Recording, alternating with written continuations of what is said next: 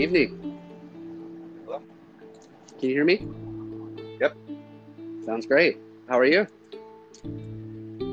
I'm in decently good spirits. Oh, it's good to hear. Uh, I would say, in moderately good spirits as well. Um, Uh, it's so been um, a busy week, okay, but I suppose that's usually the case. of course. Uh, and you already mentioned that you'll only be on for about 2 hours, and you have to stop around 8. So I'll Yep. try to have it so that the first half we could just catch up and a casual discussion, and the second half we'll try to stick to discussions about certain topics that I've been sharing with you, or you've mentioned in the past that we think would be intellectually interesting, and just go back and forth to try to cover as much ground as we can. Yeah, I think that's a great idea. Do you want to have me or you start with Yeah, catching up, or? you can start. Yeah, Sure. we, so you haven't heard. So I know you you started classes in the past week or so, Mhm. and, and the last time I talked to you was about 4 weeks ago from I think. Mhm. So yeah, Yeah. So, yeah, this was my first week of classes for fall semester. Um, it wasn't too bad, just because usually first week is syllabus week. Um, so, as far as like busyness per se, it wasn't too overwhelming. It was mainly just a lot of preparatory work, for fall semester. I think this week will kind of be the first week where I'm really sort of in the groove um, of work, at least full time with classes and everything else. So, it's been okay. I think I've been struggling a little bit more with anxiety, um, which is understandable. what anxiety? Yeah, with anxiety, It's which just is understandable. did sorry you did you, did you mean a specific type of anxiety? Um, Not per se, I don't think. Um, I guess I'm not sure what you mean by type Oh, of sorry. anxiety. Sorry. I thought I heard you say something in front of anxiety, meaning to specify a certain form of it. Oh, no, yeah. No, I think I was just being awkward with my phraseology. Okay. Just No, I just meant just generic kind of oh, anxiety. generic anxiety. Oh, okay. Yeah, yeah. Um, so, just a little bit there. And it's not like there's one particular trigger for it. It's kind of one of those things where it's just a bunch of different things, all of which, like on their own, are perfectly manageable. But when they come together, it can be a little overwhelming. And so, you know, learning to sort of like take a step back and, see it more objectively, or just see it for what it is helpful with that. So I guess the biggest update is, I've been today, actually, earlier today, um, I mentioned, I think the last time that we hung out, that I had been participating in a Zoom group, a reading group over Zoom, I should say. Oh yeah. Um, we were studying Henri Corbin, the French Islamologist. Um, he is, at least intellectually speaking, he's, I would say, very much adjacent to people like Jung, um, and Rudolf Steiner and other sort of like theologians and mystics, um, of the mid 20th century. I guess historically and intellectually speaking, that's probably where I would situate him. And so we've been reading, one of his texts, analyzing a mystical prophet within the mystical Islamic tradition known as Sufi.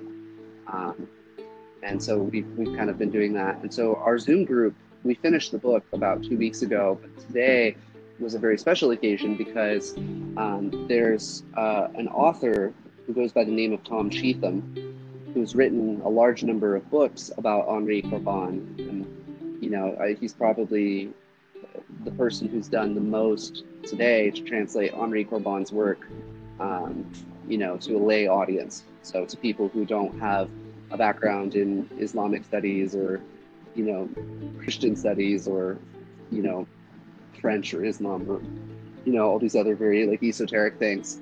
And so the author, I guess, is friends with the person who has been running our discussion group. And so, they came and we had a 2.5 hour Q&A session with them earlier this morning, which was wonderful.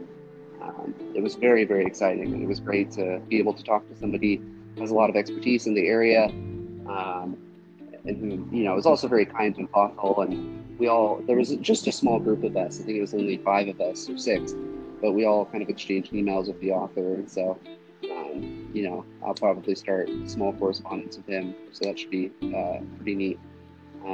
So that was really exciting. I'd kind of been looking forward to that all week. So I was pretty happy about it. And it was a very interesting and somewhat far out, bizarre, esoteric, and intense conversation, which is kind of all the things I love in a conversation. So, I was pretty thrilled about it. So, Yeah. Beyond that, I'm just plugging away at school and my classes and getting into my thesis proposal. And then I'll jump into the work of doing my thesis. Yeah, very nice. Mm-hmm. Did you end up going out to celebrate with John for his birthday? Yeah, well, we didn't go out. We went over to his place, decided to be a little more socially responsible, and got really drunk. And it was a fun time. We ended up watching a bunch of comedy sketches on YouTube. We played darts for a little while. He has a dart room in his bedroom. And we chatted and talked about life. As you know, John has now officially started his employeeship as a Google employee. And he is feeling very much overwhelmed because it's a challenging position. But he says he's never been more excited and interested in anything he's ever done. So, they kind of go together. So that's where he's at right now. I guess this Monday would be the start of his 3rd week, I think, at Google, if I'm correct. Maybe 4th. I think now it would be the start of his 4th week. So we hung out at his place and just had a good time and chatted and all that stuff.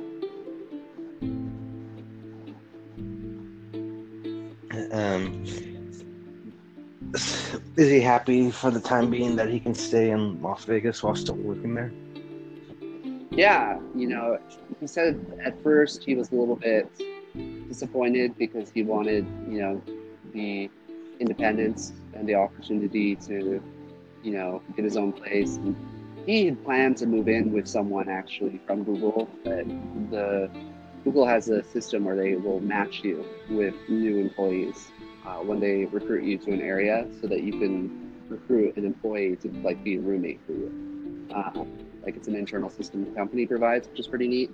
And he had planned to do that, but he says he's grateful for it because it's great financially. So he's starting to get into investing now, and this is very helpful because he's going to save quite a bit of money, and it's going to allow him to take all the extra dollars from his salary and pay off his student loans from undergraduate, which he should be able to do sometime next year, or maybe even this year. I don't know how much he has exactly, but and then the spare money that he has, he'll be able to start investing it for retirement and other things like that. And so, him and I have been talking a lot about that, and we each should kind of set up our own system for retirement and investing. Because we want to sort of be strategic about our investments. Basically, our default assumption is that there will be no form of retirement assistance of any kind when we retire. So we're just going to act as if that's the case, and try and prepare as much as we can for it.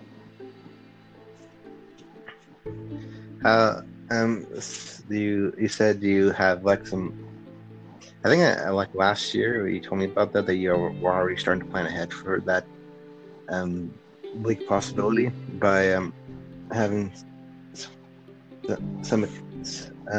I forget what it was specifically. Like, do you mention, like, what was your strategy to plan ahead for that?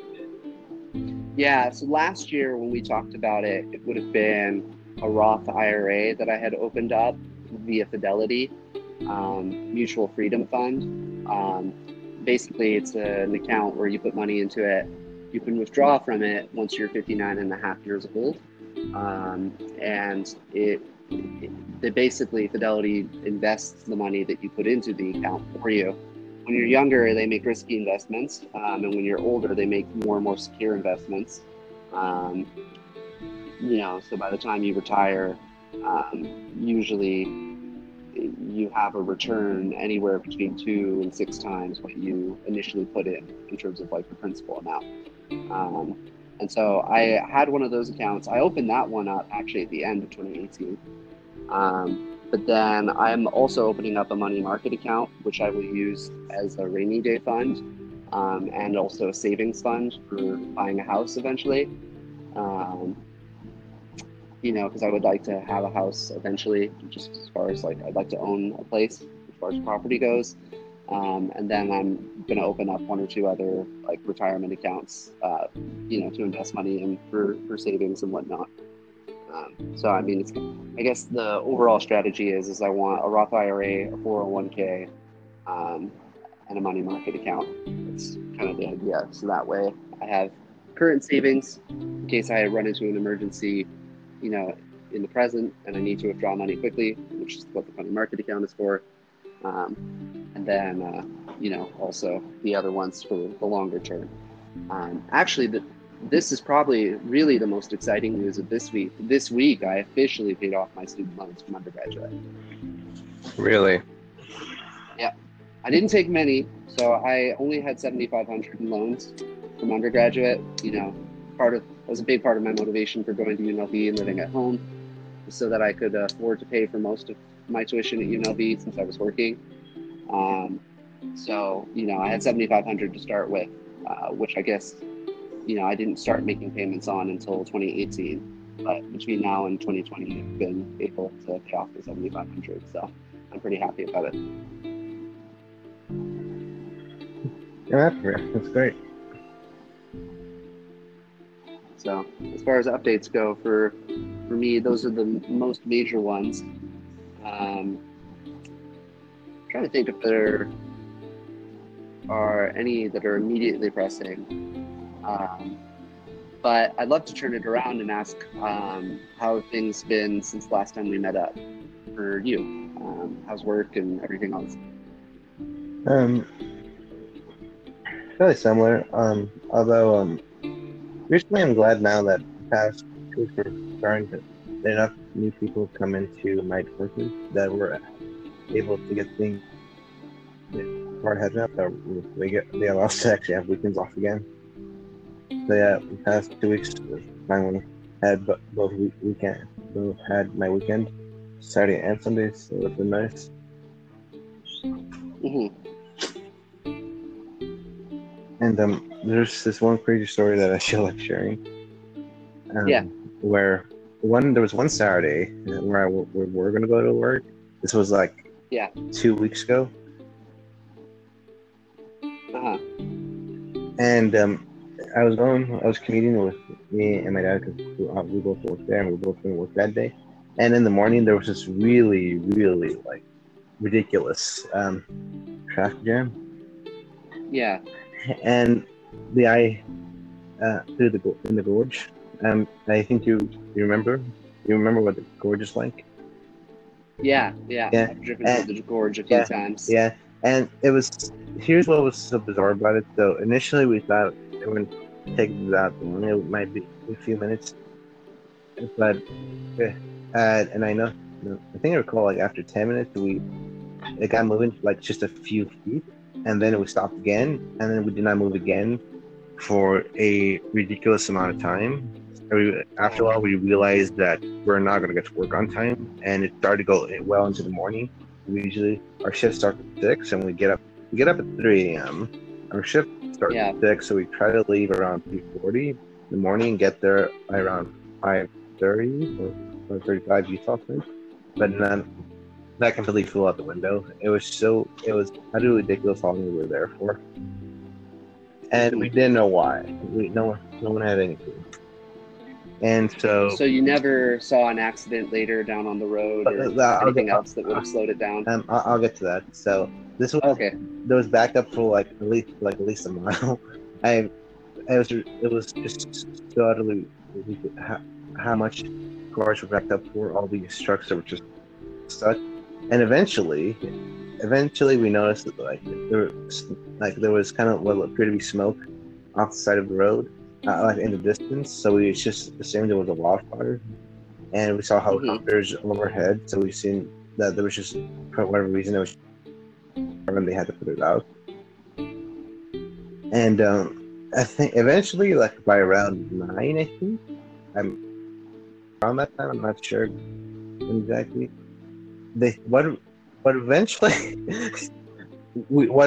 happened, what we eventually ended up doing to get out of there, that and I swear this is true. So the car was at the very front, but we just eventually figured out this was what we were supposed to do. So you know how there's naturally like that in that direction, like the I-15 like north, like there's 2 lanes of cars both going north, right? So that's obvious. But what eventually happened, and what we noticed and we figured out, was that to get back, we made up the cars. We make a 3rd lane off the side of the road in the opposite direction. That was the only way we could get out. Yeah. Wow. That's crazy. I don't think I've ever been in that position before, where I had to participate in making a new lane. Yeah, it was as ridiculous as it sounds, and it was obviously immensely really narrow, so we're very careful about it. I'm glad my dad was there, because if I did it by myself, I would have been very nerve-wracking. Yeah. Oh, yeah, definitely. Yeah, and I feel especially bad for the truck drivers, the semis, and because they were stuck there for, I think I read later, they were stuck there for like 13 hours. 13 hours? Yeah, and wow. Yeah, and so we had to go back the opposite way and eventually go through, I don't know exactly what it was, some kind of the exit, and go in the reverse direction to get back on the right lane, to get on the I-15 south to get back home. So to get back on the road in the right way. So yeah, that was utterly ridiculous. And we told our supervisors about it so that we wouldn't be able to get to work.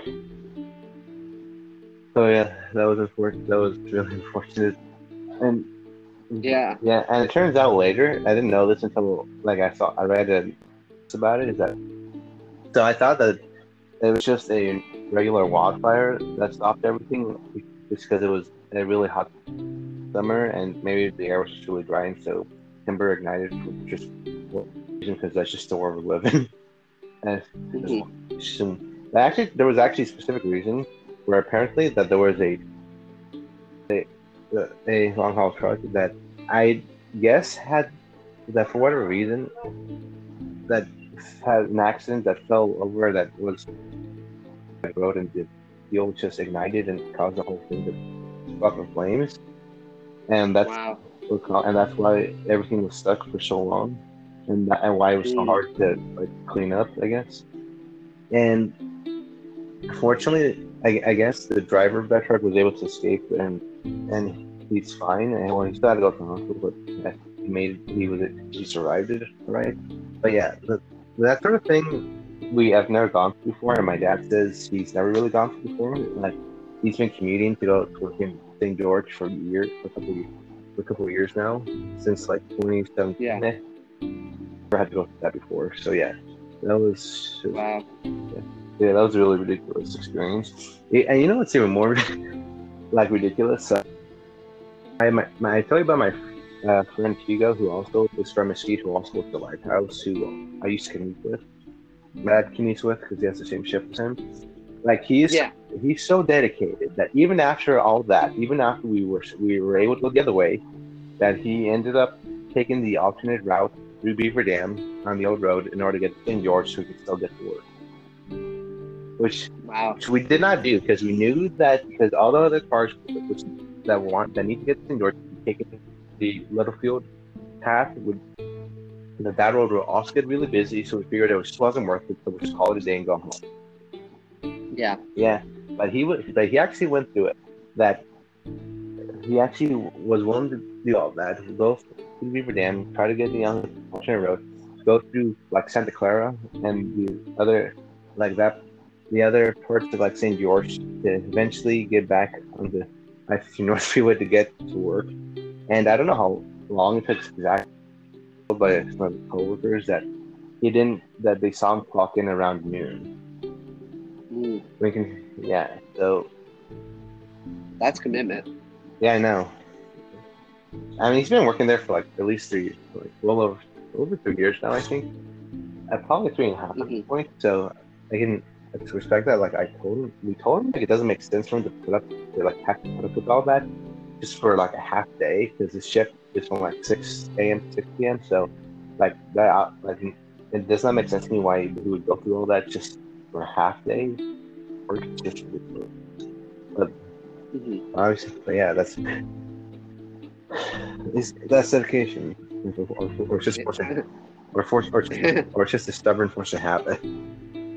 Yeah. Well, sometimes those can look very similar, I suppose. Yeah, but yeah, that's a pretty crazy story that I definitely feel like sharing. Yeah. What day was that? Let me check. Wait, I'm pretty sure it was the I'm pretty confident it was the 14th. No, the 15th of this month.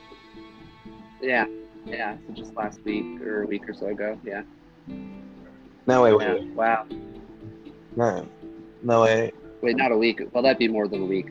Oh. Let me check. I'm reading. Today's the 23rd. It was the 8th. The 8th. Okay. Yeah. That is a crazy story. I don't know if I've ever been in a traffic jam like that. Yeah. I think the worst thing I ever had was actually the first time I went to Auburn.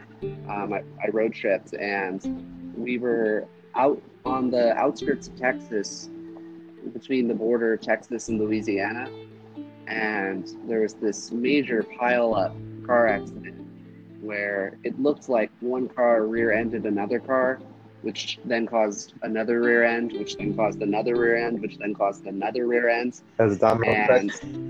Yeah, it was a domino effect. And then, but there were multiple clusters of dominoes stretching for about a quarter of a mile. So, I don't know what the initial cause was, but it caused, this enormous chain reaction that probably damaged at least 15 vehicles that I counted. And I think we probably sat, on maybe a mile and a half of highway for about 2.5 hours before we finally cleared. Because we were still able to get through, because it only ended up causing one lane to shut down, and it was a 2-lane highway. So, we were eventually able to get through, but it just was a lot slower. That's probably the worst thing I've ever seen traffic-wise. Yeah. Which I guess tells you how privileged I am growing up in Nevada instead of LA. Yeah. Or New York. Yeah. But yeah, no, that's a neat story. Yeah, I think... what's especially funny is that... What? Technically, I was told that day was only supposed to be a half day for me. I wasn't supposed to be there for my whole shift, just half of it till around noon. That's actually funny. Yeah. You could have actually just shown up. You could have just done what your friend did, Yeah. That was just ridiculous. Like, no. Like, had to put up with all that bullshit for just a half day. Like, come on. Yeah, no, I hear you. Yeah.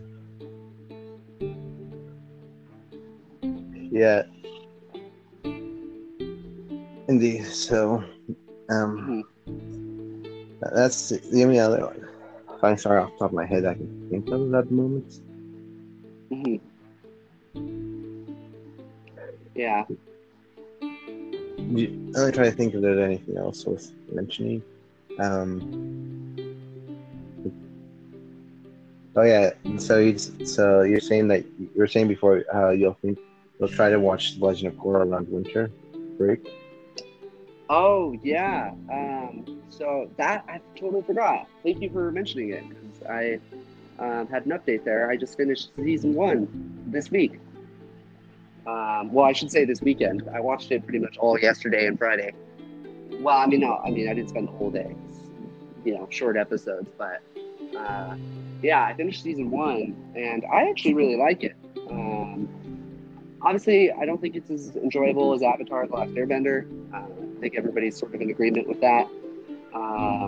But because it's not as enjoyable, doesn't mean that I dislike it.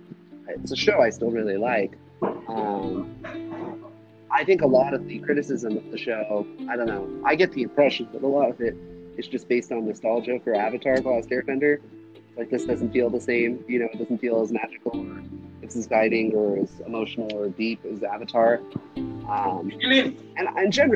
And generally speaking, I agree with that, but I don't think, that diminishes the value of Legend of Korra. But I've only seen the first season, so, the last thing that happened for me was, Amon, or Noatok, you might say, took, Korra's powers, her bending abilities, but then she connected with her spiritual self and restored her bending abilities and, connected to the Avatar state for the first time. And, they overthrew Amon, he ran away, and that's sort of that was the ending of season 1. So that's where I'm at right now, and I really enjoy it. I think it's very interesting. I like Korra as a character. I don't know. I think she's a compelling lead or protagonist. A compelling female protagonist in particular. So I don't know. I like it so far, and I'll give you more updates as I continue watching. I probably won't get to watch any during the week this week, but I will probably see if I can catch up on season 2, during the weekend. All right. Okay. Did you finish BoJack Horseman? Did I finish what? BoJack Horseman. Oh no, I haven't done. I kind of stopped BoJack Horseman. I'm in season 3 right now. I just haven't I kind of just stopped one day and I haven't gotten back into it yet. I eventually will. I said this before the last time I think we talked about BoJack. The problem I have with the show is that BoJack is just so hateable that it makes it painful for me to watch, even though it's a good show. I just hate him so much. I'm like, I feel like I'm always yelling at the television or the computer screen, really, because I'm watching it on my phone. Yeah. But I suppose that's, it is the point. You are kind of supposed to hate him. And there's something that's important about the show that makes it very well beloved and respected is that he does eventually get held accountable for his acts later in the show. So keep and you'll see him how he has to respond to having to take responsibility for his actions. Oh yeah. No, I definitely can see a way in which they're gonna, that will become a more prevalent part of the show for sure. So yeah, no, definitely, I'm with you there. I'm looking forward to that, but yeah, that also will probably have to wait till the weekend as well. So yeah, I'm trying to think. I feel like my memory for the last month is so bad. I guess really since the last time we hung out, the main things I was focusing on was finishing summer semester. And I really only had about a week and a half between the end of summer and the start of fall. The summer for me ended the week, I think August 8th. And then fall semester began last week on the 17th. So mainly it was just writing the final term papers for um, one of my classes, and then final exam for another one. Um, so I don't know. I don't know if I have a ton of personal updates. I guess I've been getting more involved in these online Zoom communities that are sort of focused around a lot of like psychological, existential, philosophical, and theological, um, you know, dimensions. So I have this reading group that I finished with, about Henri Corbin. In another 2 weeks, I'm part of another group who's being run by the same guy to read another text called Religion and Nothingness by the Japanese philosopher Keiji Nishitani. Um, and that's a book I've already read, but I'm looking forward to reading it a second time because it's very dense. There's a lot of things I probably didn't understand on my first read through, so I'm grateful for that chance because I'll get to read it in a group. So that should be a somewhat edifying experience. I've lately been getting into Discord because a lot of these people are on Discord servers for a lot of these interests, and so I've been making some friends there as well. There's a lot of people out there doing some really interesting work at the intersection of, psychology, cognitive science, neuroscience, and meaning making, and existential and ecological psychology. It's really neat because I'm seeing a lot of connections between disparate fields, each of which I have an interest in for different reasons. And so, I'm very much in a position, intellectually speaking, where I'm starting to connect a lot of different traditions and lineages to one another and get them into dialogue. And that's always very, very exciting. And I think to a large degree, as a researcher and as a scientist, that's a big part of, well, not even just as a scientist, but as a somebody who's interested in ideas that matter.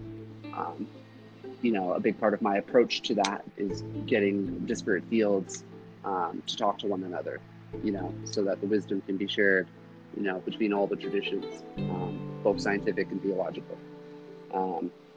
So, I don't know. I think one of the reasons why I was excited, I think, initially, and this will probably lead into a more interesting conversation in a little bit. One of the reasons why I was so excited by the emergence of something like the IDW, despite all the valid criticisms of it, is that it seemed to be sort of putting a label on what I perceive to be a renaissance of people that are interested in ideas, having long-form discussions about them and engaging with each other through the internet, that I think really previously didn't exist in the mainstream in our culture. At least, in a way that was, garnering a large number of people. That always has its limitations because the larger the crowd of people that join your intellectual club, the more you have to carefully moderate, and delimit conversation, and give people who have more expertise a little bit more of a voice, and that can always create complications and difficulty. So I'm excited about all of this stuff because to me it sort of suggests. People have described it, this is not my term, so I'm not taking credit for it, but I can't remember who coined the term, but people have described it as a meaning renaissance taking place in the culture at large. And I think, maybe not at the whole culture at large. That might be too much of an exaggeration, but there's definitely a developing, I would say, meaning renaissance going on, which I think is, really interesting and fascinating. And I think it's an important response to a lot of the existential woe that it seems to be increasing in, certainly at least in the Western developed world, existential and psychological angst and mental illness and mental health problems. And so, insofar as there's a vibrant intellectual community and culture concerned with existential issues and philosophical and psychological ones, that's in dialogue with the best science on the subject, I think that's a wonderful thing. I'm happy to, participate in that and, lend my talents and abilities to developing it, and seeing how it unfolds. It's an organic process, so no one can really say where it will go. But hopefully it continues to go in a positive direction, and it becomes less enmeshed with the political. At least I hope it does. I think that was sort of the mistake that the IDW made to a large degree, was becoming too embroiled in politics. But that's just me.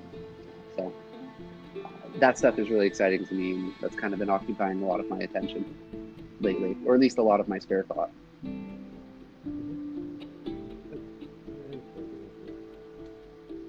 I'm having a little trouble hearing you. I was saying that seems on the I can understand what I was like You're cutting out just a little bit. Okay. It just I was just saying that I can understand why that would connect you the way it does, and that's extremely perfectly fair. What you described. Yeah.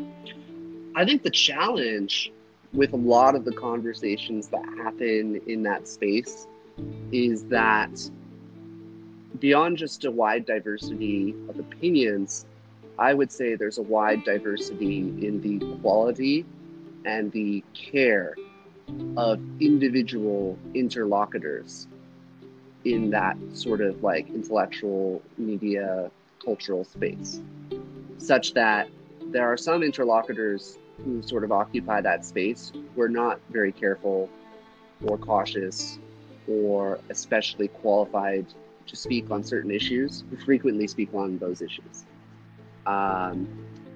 Whereas there are other people in that sort of space, or perhaps adjacent to it, who are, I would say, much more cautious and careful and academic and rigorous about the way they present their ideas and how they communicate them to their audience. One thing that's interesting, so I've talked to you about John Vervaeke before, and I've sent you a couple of videos of some of the stuff he does. He has a lot of conversations with people who are, I would say, adjacent to the IDW. So he's had a couple conversations with Jordan Peterson, and people who are interested in Jordan Peterson and are friends with him, people like Jonathan Pajot and Paul Vanderklay, who's a Christian pastor who's commented a lot on Jordan Peterson, and a few other people who are, thinking deeply about philosophy and psychology and its relationship to meaning in life. But, if you ask John Vervaeke about the IDW, he's very critical of it, and he says he doesn't identify with the IDW at all. Like, he doesn't consider himself to be a part of it. So there's this interesting space I've been getting into that is like IDW adjacent in that sense. It's connected to the IDW, but the members are not, you can't even say members really, because it's not like there's an organization, but people who are in that space,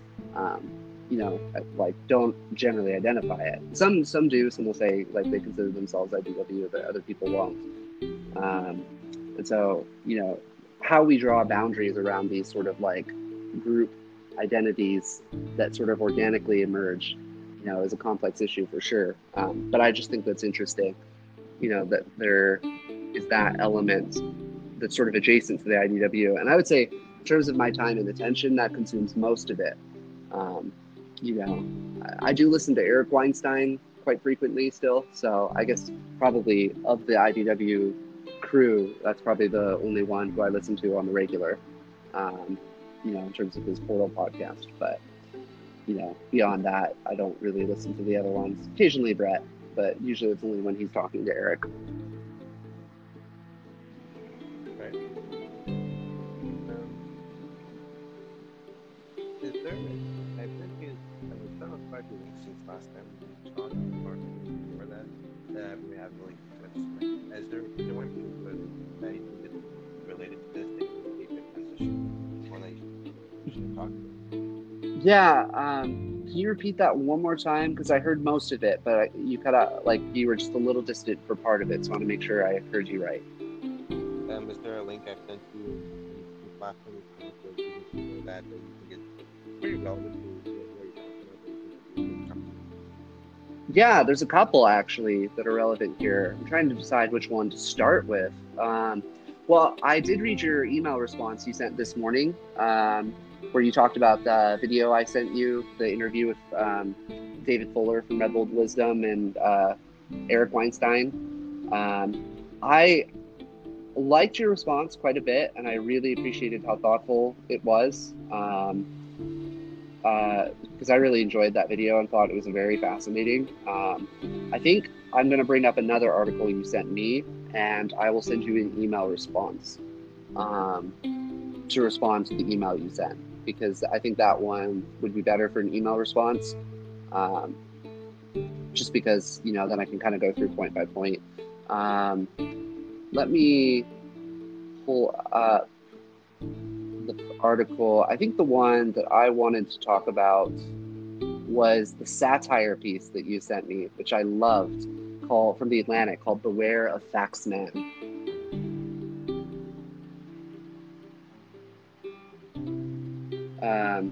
This was by Anna Lowry. Do you remember? Yeah, I remember. Yeah. Pull down your mask, liberate your consciousness. It's time to meet Facts Man.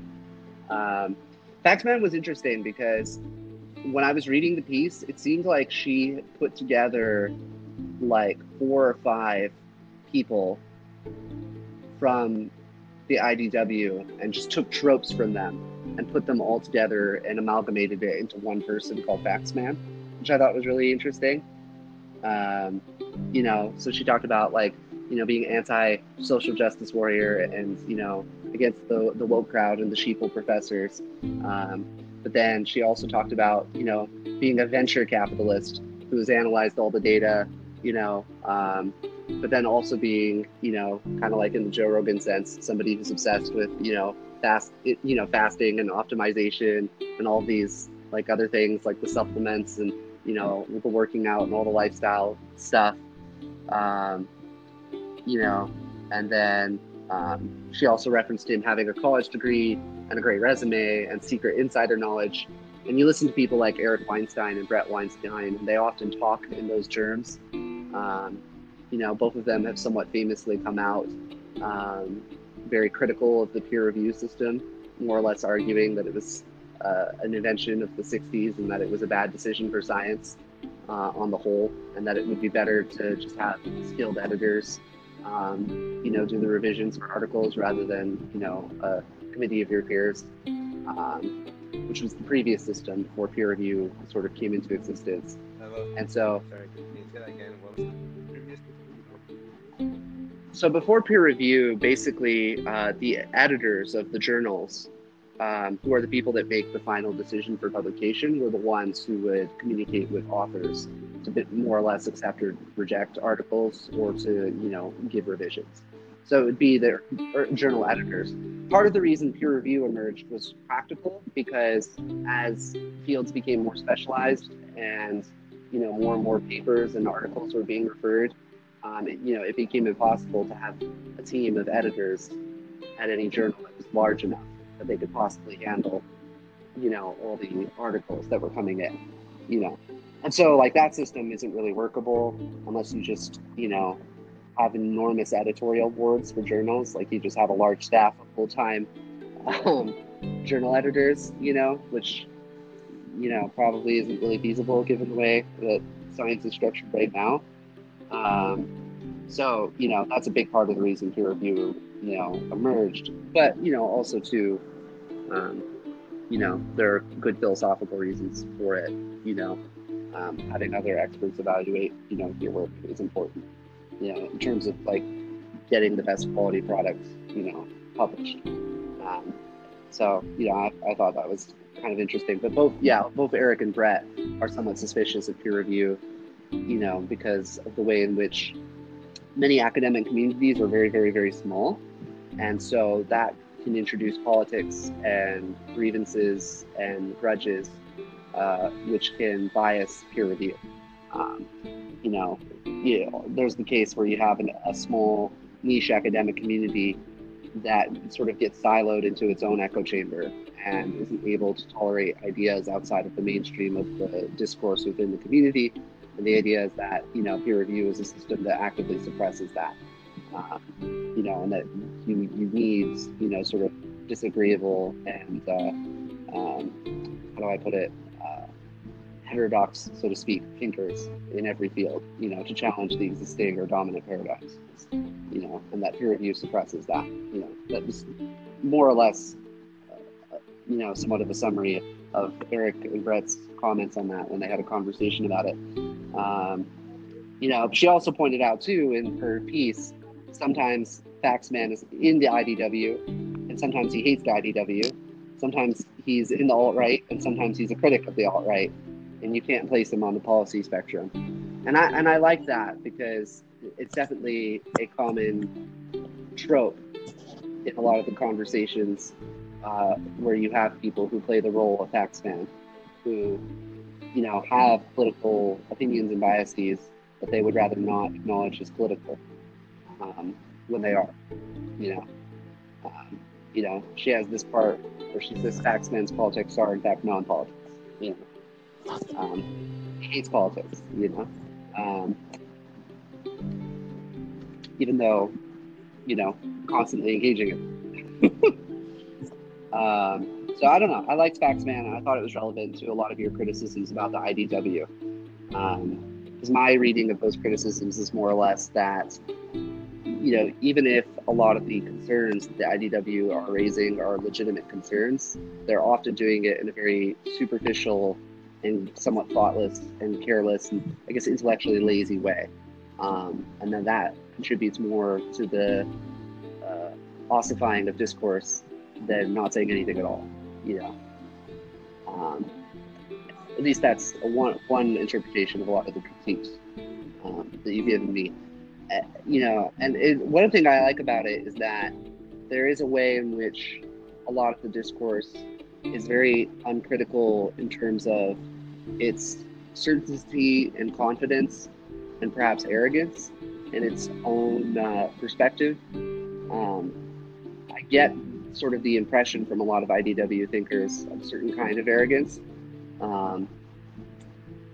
that isn't humble or cautious enough about trespassing on territory that, which the people don't have expertise in. I think in the science world we call that epistemic trespassing, where you take things from your area of expertise and then try and apply them unilaterally to other intellectual areas, and you do it in a way that is sort of intellectually lazy, and doesn't do justice to the other fields that you're addressing. I like that term, epistemic trespasser. I think a lot of people in the IDW are guilty of that, of trespassing in that sense. So I don't know. I really enjoyed that piece, and it was really funny, but it, I think it sort of drove the point home for me. Did you have any other thoughts or things you wanted to add about that piece, or anything I brought up just now? No, I think you got a pretty good handle on it. I'm glad that you appreciated the way you did.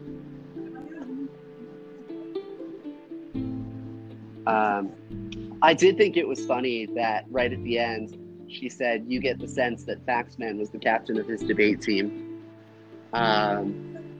Especially, because I was. I was like, oh no, I've been called out. Yeah. Actually, I didn't think of that in relation to you. But I'm glad you made that connection. Yeah. Also, the Faxman recently lost 15 pounds on the keto diet. Correct me up. Yeah. It's amazing how many people in that IDW space are pushing this carnivore / keto / paleo diet. It's just, to me, it's incredible. I just think it's really funny. Yeah. those kinds of quirks are always funny. It's just interesting to kind of connect. Yeah, I felt well. It's funny because I guess it was Peterson who was the one who really popularized it.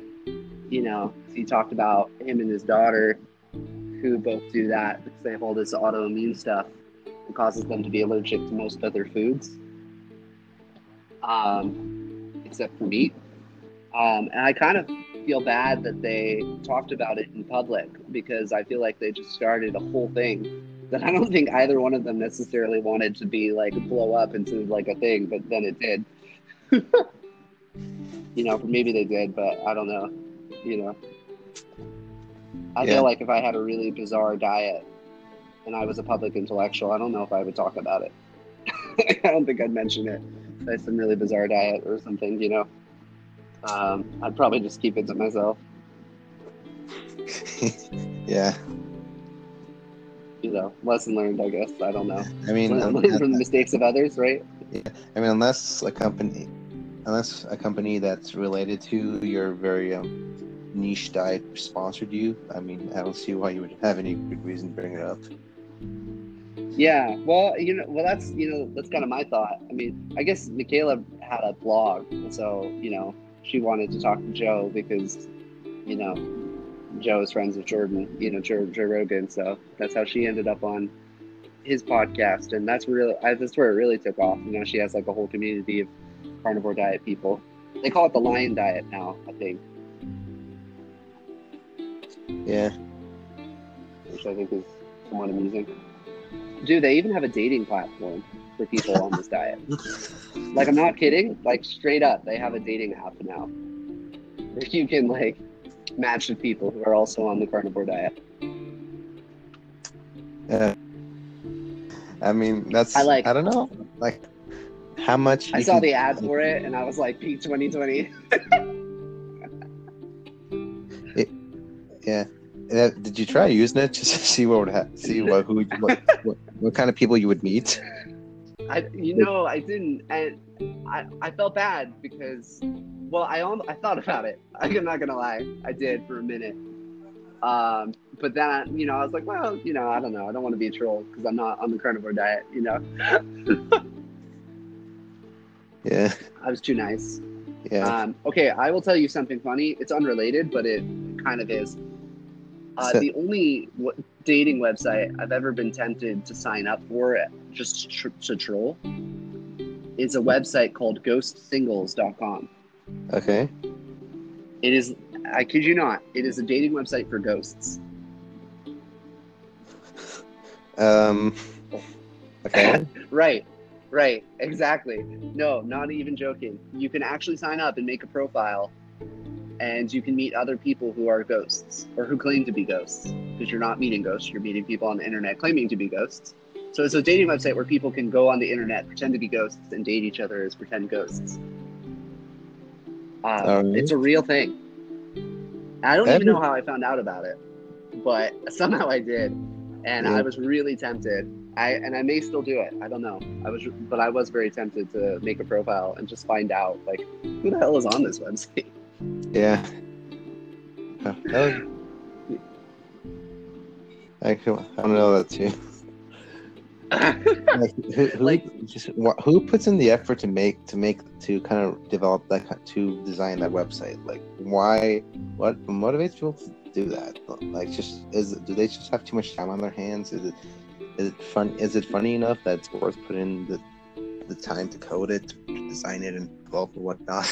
I'm curious, how legit did it look? Like, did it look as if there was actual effort put into making it seem like, how professional did it look?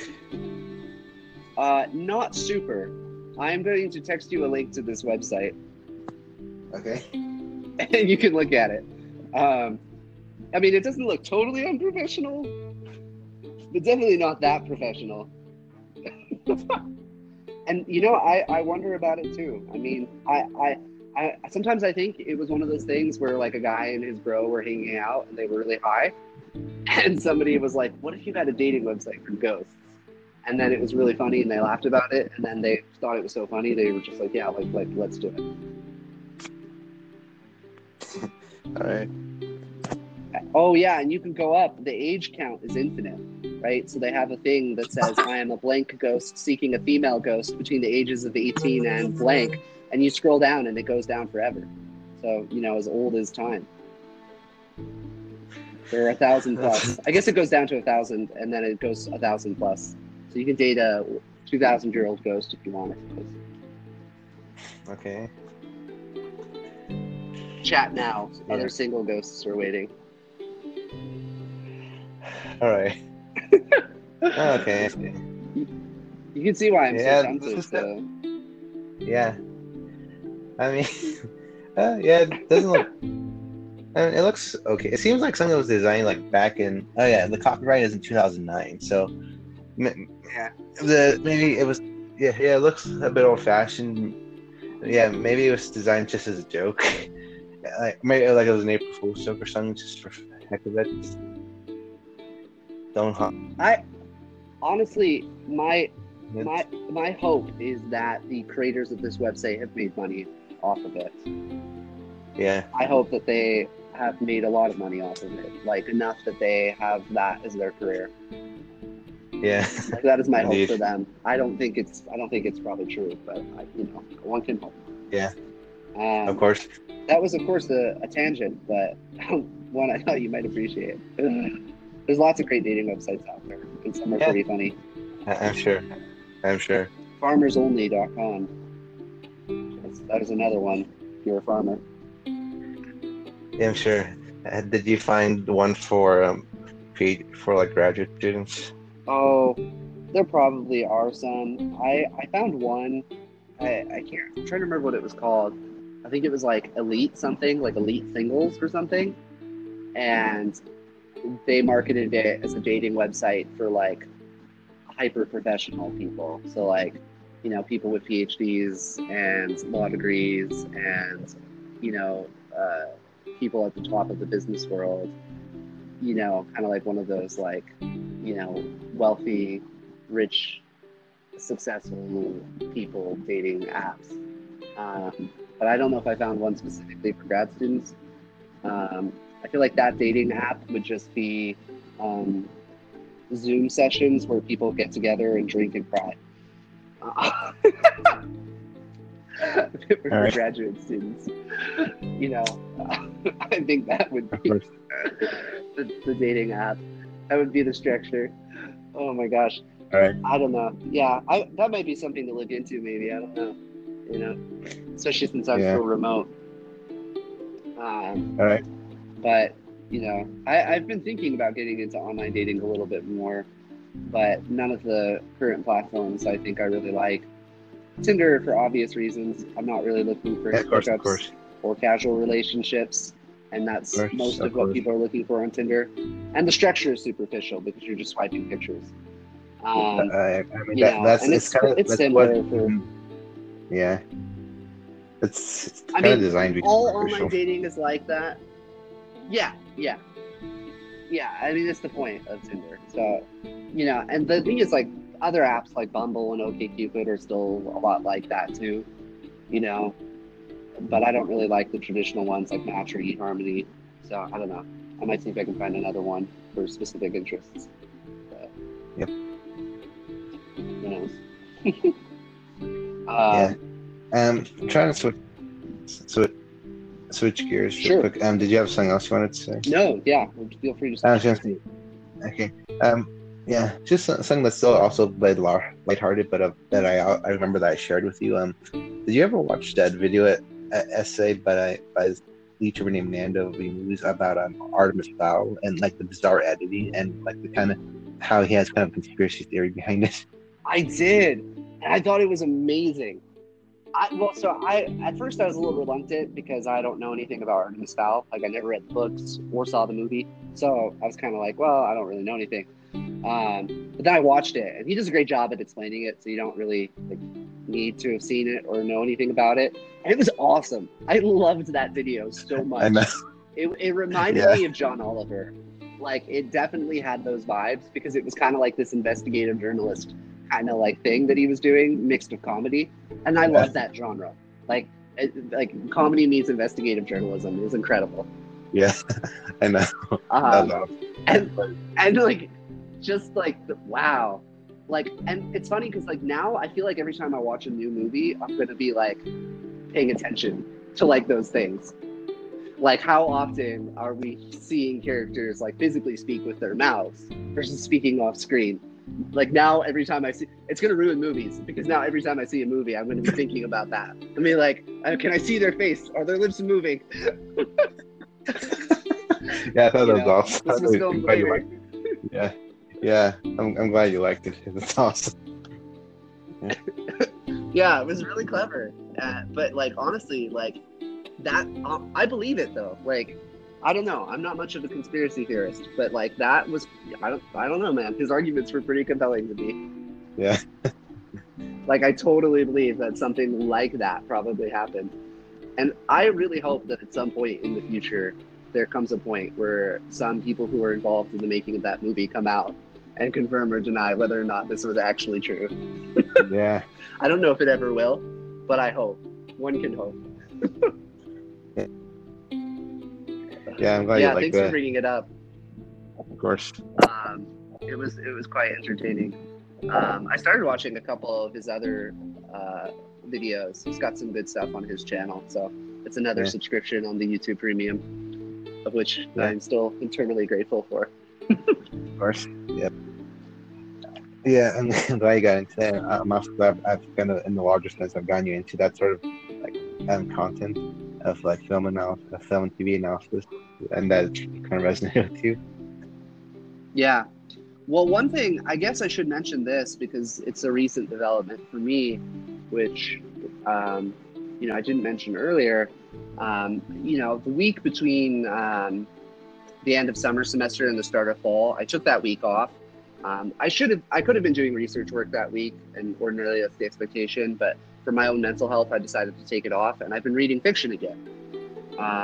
Because I had stopped reading fiction for a super long time. It had probably been at least a good like year or two before I'd like read any fiction at all. And so I started getting really into fiction again. And my friend John had a bunch of recommendations, so I was just kind of working my way through them. And so, I don't know, the more I get back into fiction, the more I realize how much I love it and miss it. And so I don't want to ever get away from fiction again. Even though I'm going to need to be reading a lot of nonfiction for grad school and beyond, I still want to keep a fiction going. And so, I have a great appreciation for fiction, both in the book form and the movie form. So I'm always happy to, and I love to analyze it, like analyze literature and all those other things too. Yeah. Symbolism and things like that. Yeah. Speaking of which, I need to send you some stuff by Jonathan Pageau. So I'll probably send you an email. I'd love to talk to you about some of his stuff. Because what he does is he does symbolism in movies. So he takes pop culture films and he analyzes the symbolism. And he's got some pretty interesting stuff there. Yeah. That'll be something to talk about in the future. Of course. Indeed. Let's see. Oh yeah. Also, those videos that I sent you on J.J. Abrams and Star Wars: Rise of Skywalker from Pat. Those were those also a lot of fun too? Yeah. Those were fun. They were a little bit triggering. I'm not gonna lie. I have a friend on Twitter who wrote a number of reviews about Star Wars: The Rise of Skywalker, and the title of her most popular review, she's a writer on Medium, the title of her most popular review was, did you ever hear the tragedy of the rise of Skywalker? Okay. Just a great reference to Palpatine's Did You Ever Hear the Tragedy of Darth Vegas? Yes, yeah. Yeah, I get it. The tragedy of the rise of Skywalker.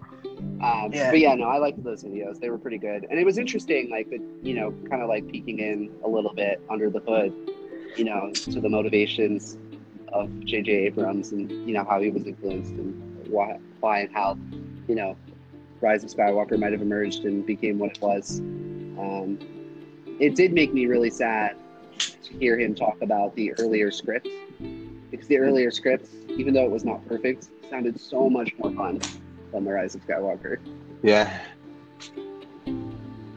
That was what was really tragic. It's just like, no, we could have had something so much better. Yeah. Just knowing that was an option at one point. Yeah. And we lost it. Yeah. Yeah. But curious. Have you heard of the film Book of Henry? The Book of Henry? Yeah. This is related. I promise. But have you heard of it?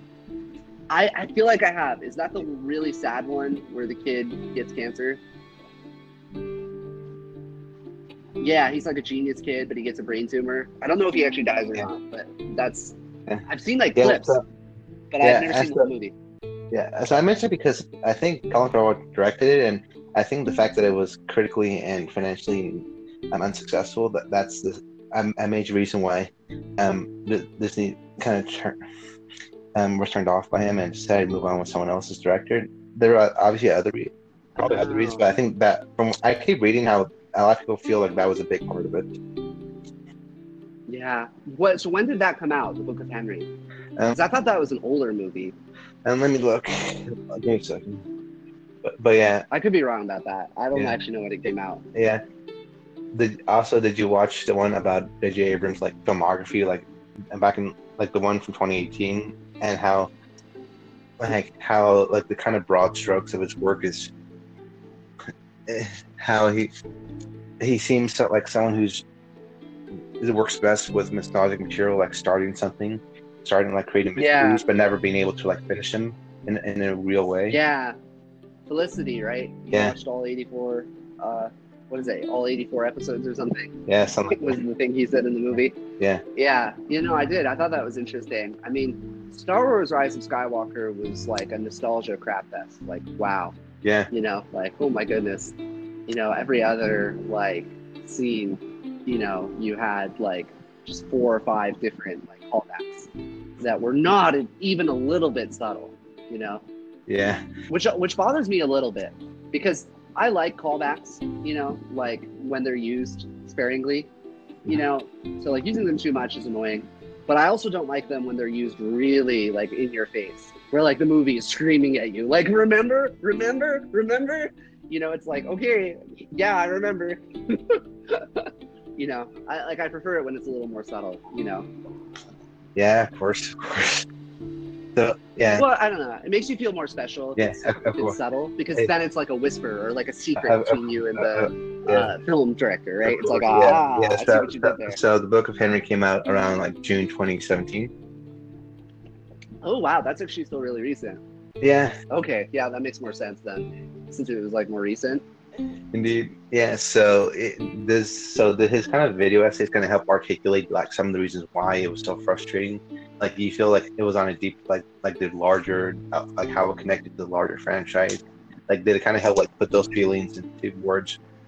Did it help you put those feelings and frustrations into words better? It gave me better words than the words I had. Okay. Yeah. That's probably how I would put it. Yeah, I mean, I had my own opinions from the beginning, I guess, but it definitely gave me a more thorough, I don't know, more precise, I guess, way of articulating it. But I like the analysis from the perspective of nostalgia, and I would love to. It'd be really interesting. I kind of wish I could be friends with J.J. Abrams. Like good friends, like close friends, and I could take him out for a beer, and I could be like, "Hey, bro, so like, what was up with Rise of Skywalker? Like, what was going on? Like, what were you thinking? Like, just pick his brain. Like, I kind of wish I could do that. Yeah. Because you could, like, if you interviewed him publicly, he wouldn't give you the same answer he would if you were like his bro and you were out with a beer. So I want that. Like, I want that. Like, maybe somebody who already is his friend can wear a hidden camera. Yeah, cool. and record. Yeah. Okay. Yeah. Yeah. That sort of thing. Actually, this is. I just have to accept I'm never gonna get it. Of course. Actually, I was gonna say, so you have Disney Plus, right? I do. Yeah.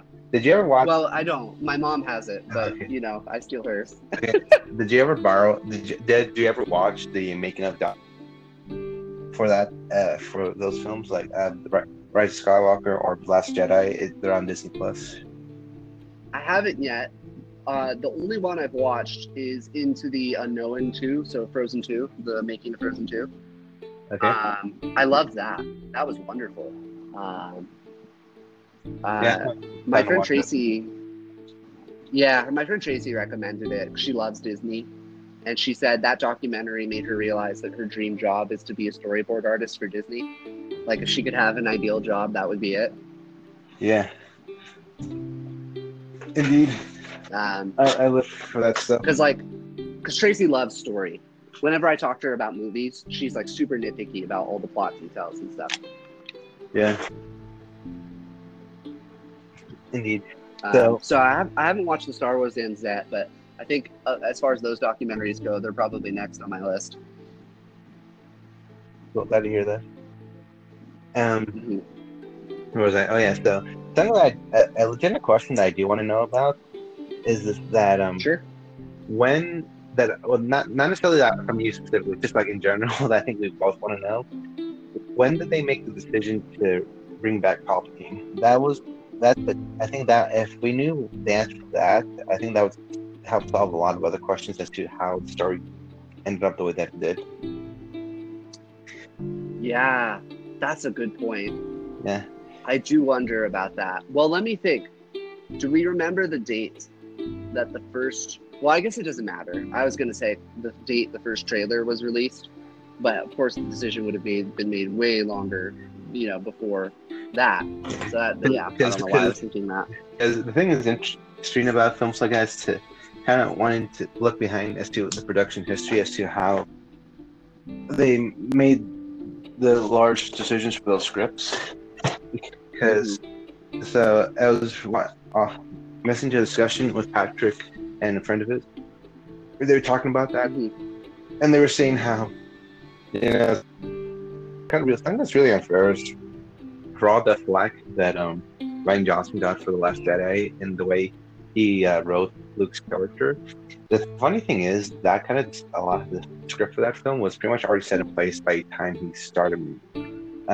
Was like those kinds of big broad strokes were already set up for him by the time he got on. So like he kind of had to come up with a good reason as to why Luke was so far away from everyone. Why was he by himself? He had to come up with a reason possible. So he kind of just did the best he could with those constraints. And so a lot of the reaction from like the fan community to that was obviously extremely negative, but also was kind of unfair and just and not really realizing that he was just working within those constraints that were already established for him. So that's something to think about it. And it's how the production for that was fairly smooth, and there wasn't that much like strong wrangling script. It was actually went pretty smoothly with what was already being built, and how a lot of people commentators kind of feel as if a lot of their story decisions in Rise of Skywalker were kind of Disney's kind of reaction to all the fan backlash to The Last Jedi. So that's why they were so desperate to play it safe. And it was just really frustrating that they felt that they needed to pander so hard that they weren't willing to follow through on like big story developments that were introduced in Last Jedi, and they seemed like they were basically trying to retcon it. So yeah, just very unfortunate. Yeah, that's really interesting. I definitely agree. Like, it would be so fascinating to know when they decided Palpatine was going to make a reappearance. It's interesting. I remember thinking after seeing The Last Jedi, I was talking to my family because we went and saw it together after like the movie, and I remember saying something like, I'm very, very perplexed as to, who will really be the villain in the finale, because they just really didn't set Kylo up to be the villain. I mean, like, they ended The Last Jedi, with him on the dark side, so to speak.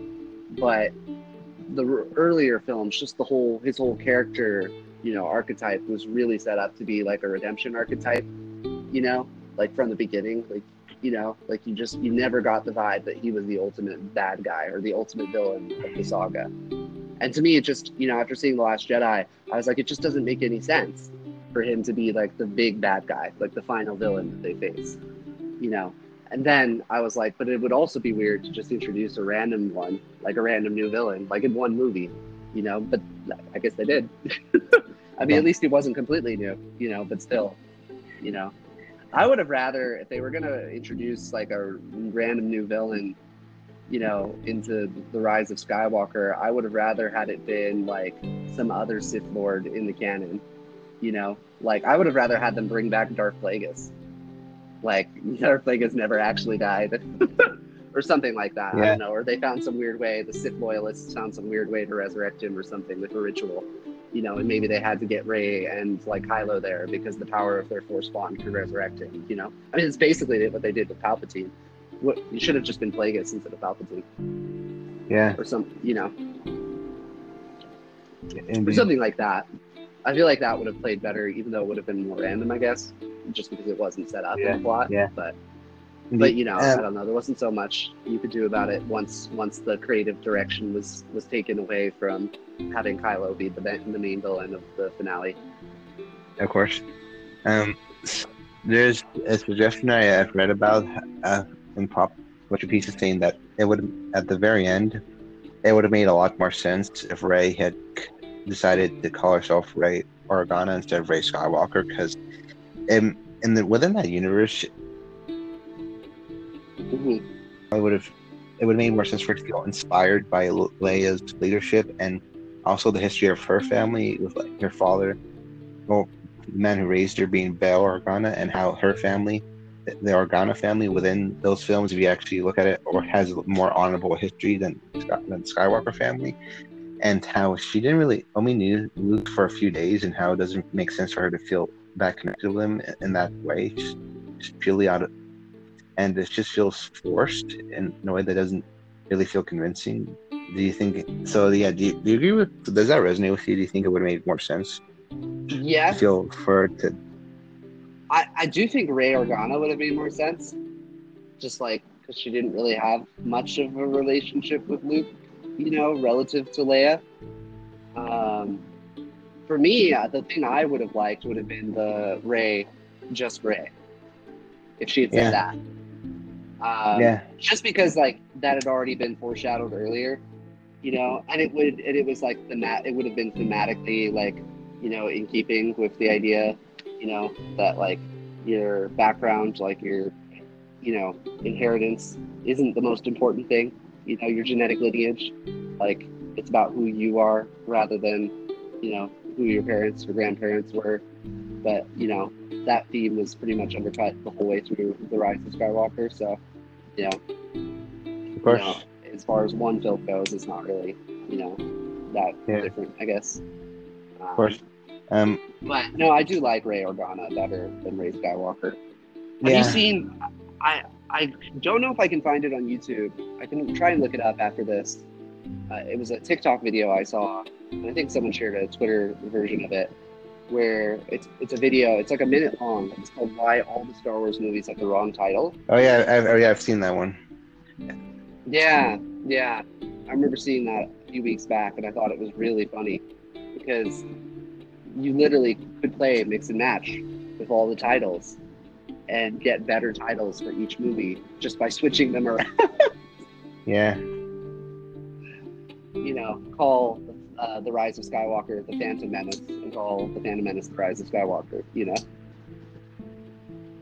Indeed. Which makes more sense. So I don't know. It's very strange. There's a lot of angst there.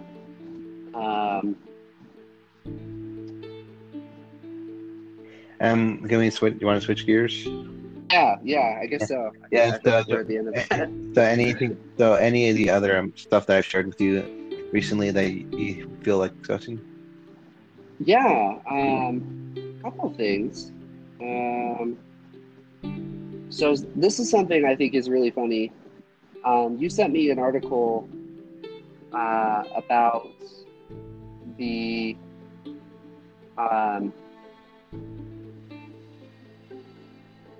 unity task force between Joe Biden and Bernie Sanders. Yeah. The thing I find amusing, so I didn't think the article was funny, but there's a connection I made that is somewhat amusing. I don't know if you've heard of this, but Brett Weinstein, had an interview with Joe Rogan where they talked about, the politics of the day just a couple months ago. And Brett Weinstein put forward this proposal for basically a new system of presidential elections in the United States. And he called it Unity Principles for 2020. And so when you referenced the Unity Task Force, I first thought you were talking about that. And I was like, wow, I'm surprised he's referencing that positively. And then I clicked on the article and I was like, oh, wait a minute, that's not this is something different.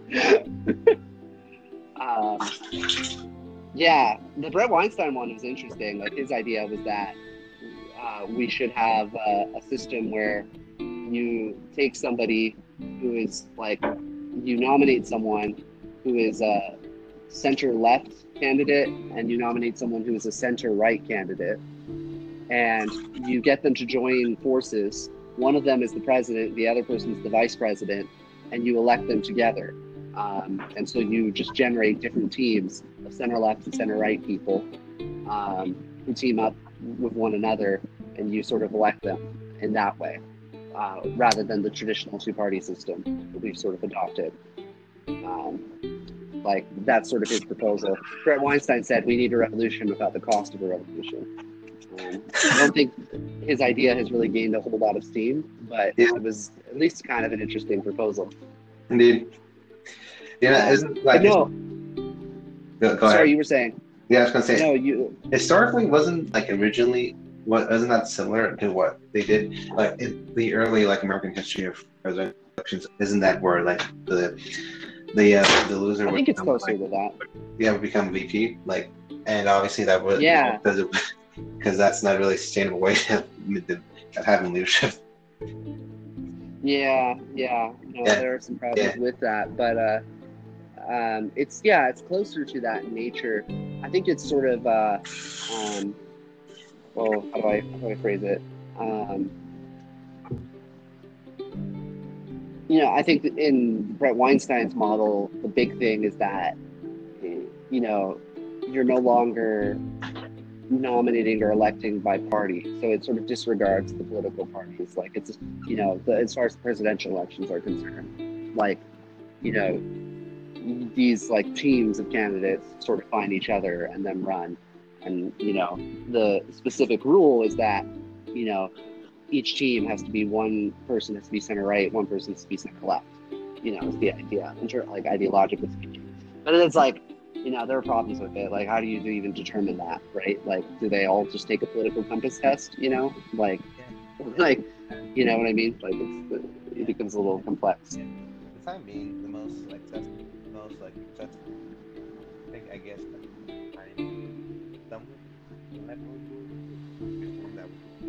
most dramatically minimize polarization, which is the French. Sorry, say that one more time. For that, I would stand by the idea that the most, at least accessible, simplest, and somewhat semi-plausible will be that would dramatically minimize polarization. Would just be transition to ranked choice vote. Oh yeah, ranked choice. Yeah. Yep, I'm with you there. Unfortunately, Maine already has, and they'll be technically the first state to use it for presidential election. Good for that, just set the momentum, just going from it, that more states switch over to that as time goes on. And that would do by far the most to help make culture less polarizing, more open, more ideological, complex ideas that go outside the $5 parts. Yeah, I'm with you. I did enjoy the article a lot, because I wasn't familiar with the Unity Task Force before you sent it to me. And I gotta say, I think this article actually probably did more to convince me to vote for Biden than just about anything else I've read and encountered so far. I mean, other than Trump's pathological behavior or DJT's pathological behavior, um, the fact that Biden's administration is so open and willing to adopt, pretty progressive positions is very encouraging to me. So I'm excited. It makes me a little bit more excited for a Biden presidency um, than I probably was prior to reading this article. I mean, I'm not thrilled about it per se, but you know, um, definitely still a much better alternative than our current administration.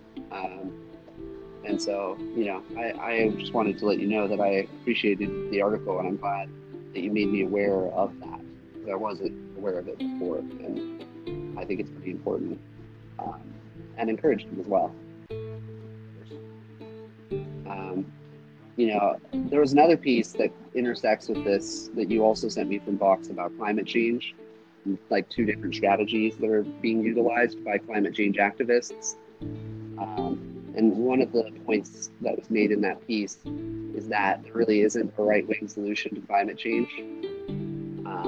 There have been people on the right who have argued that the right needs to adopt a conservative solution to climate change, or that the right needs to put it forward and craft it as a coherent piece of policy. But even despite those voices on the right, it hasn't happened, and it doesn't look like it's going to happen at any time in the near future. So for me, I mean, that's a big motivator in terms of my decision, my typical voting patterns, which usually end up being, progressive or left-leaning candidates. Insofar as the right refuses to take climate change seriously, they probably will not be getting my vote.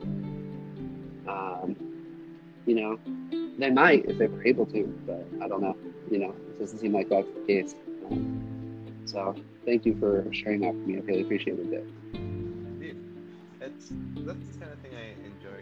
I often think to myself, I kind of wish I could kind of teach a class on this sort of stuff with people who try being about this and who want to try to understand how these kinds of discourse work, how different kinds of try different kinds of strategies to build powerful politics, how they try to adapt with it, kind of the social, political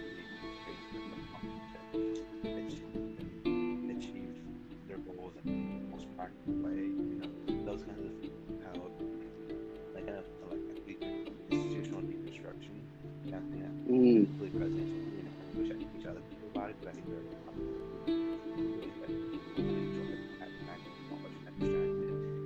and just it's just not something that's never in concrete, like constructive way. As you were just saying that, I had an idea. I'm actually curious, what your thoughts are about this, because it's something maybe you could do, as a way into that space, but communicating with other people about it, something similar to the Zoom groups that I've been participating with.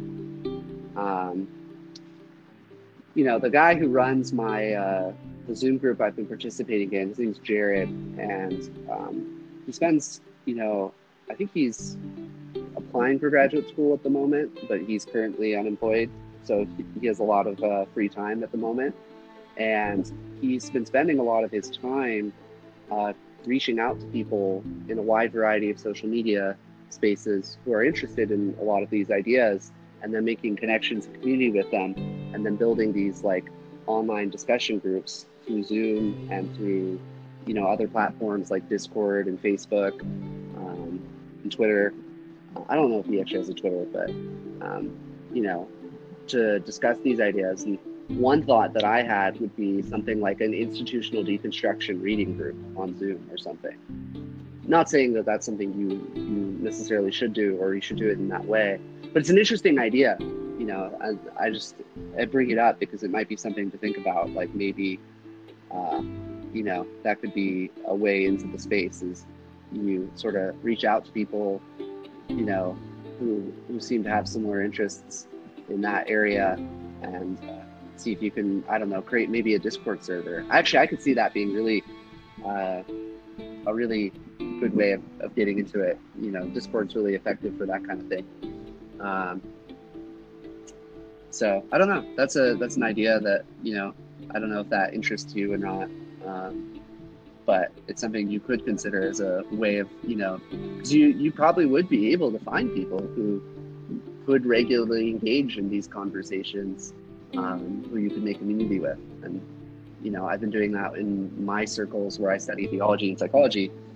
Perhaps you can do it with institutional deconstruction. Heck, if you made an institutional deconstruction Zoom reading group, I'd join.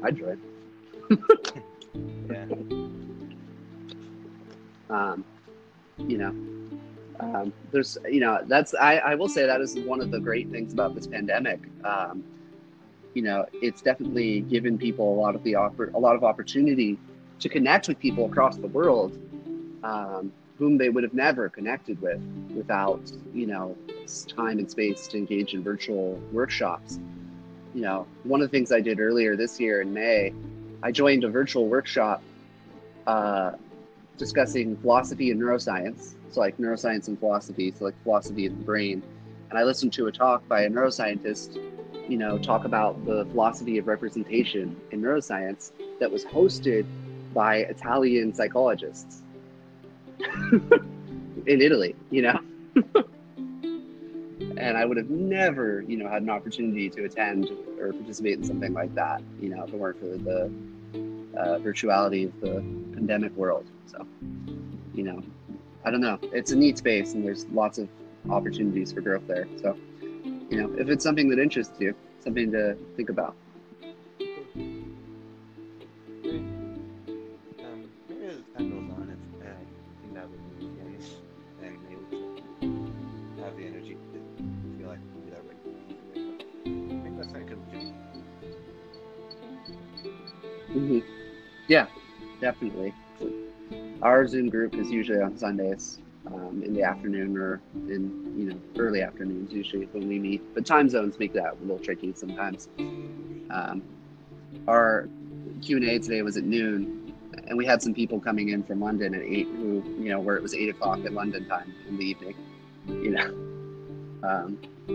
So it was kind of neat, having people from all over the place.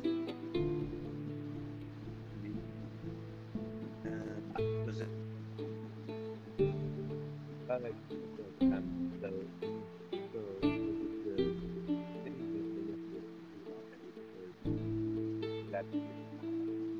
Very like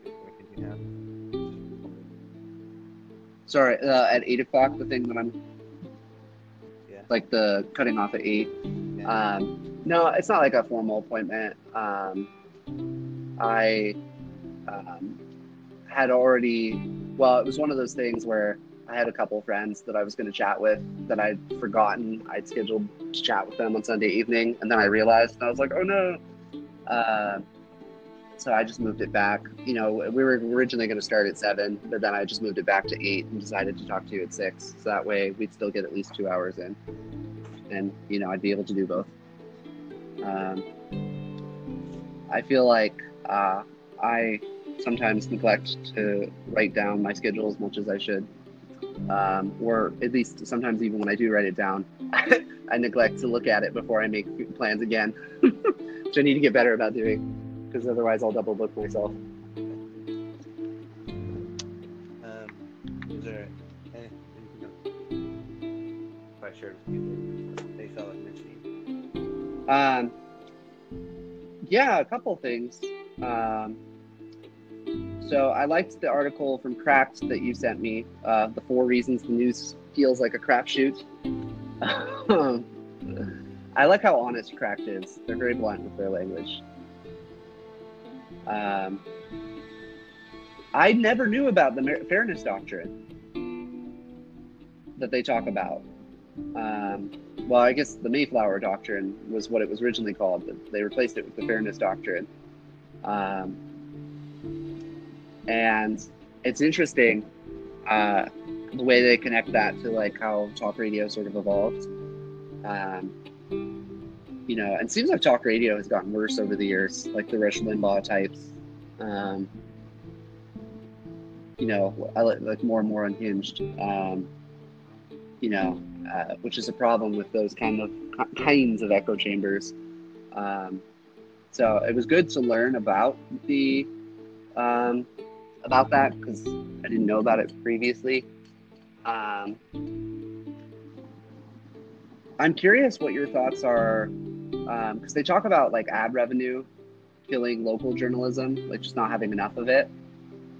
Um,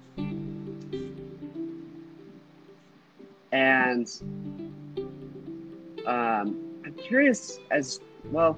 I'm trying to think about how to phrase this. In the IDW space, there's a lot of talk about like legacy media versus like this, new sort of decentralized podcast space where people are just, having long form conversations. And usually the critique is just framed in terms of the fact that, like, that traditional sort of legacy media is very soundbite driven and is like,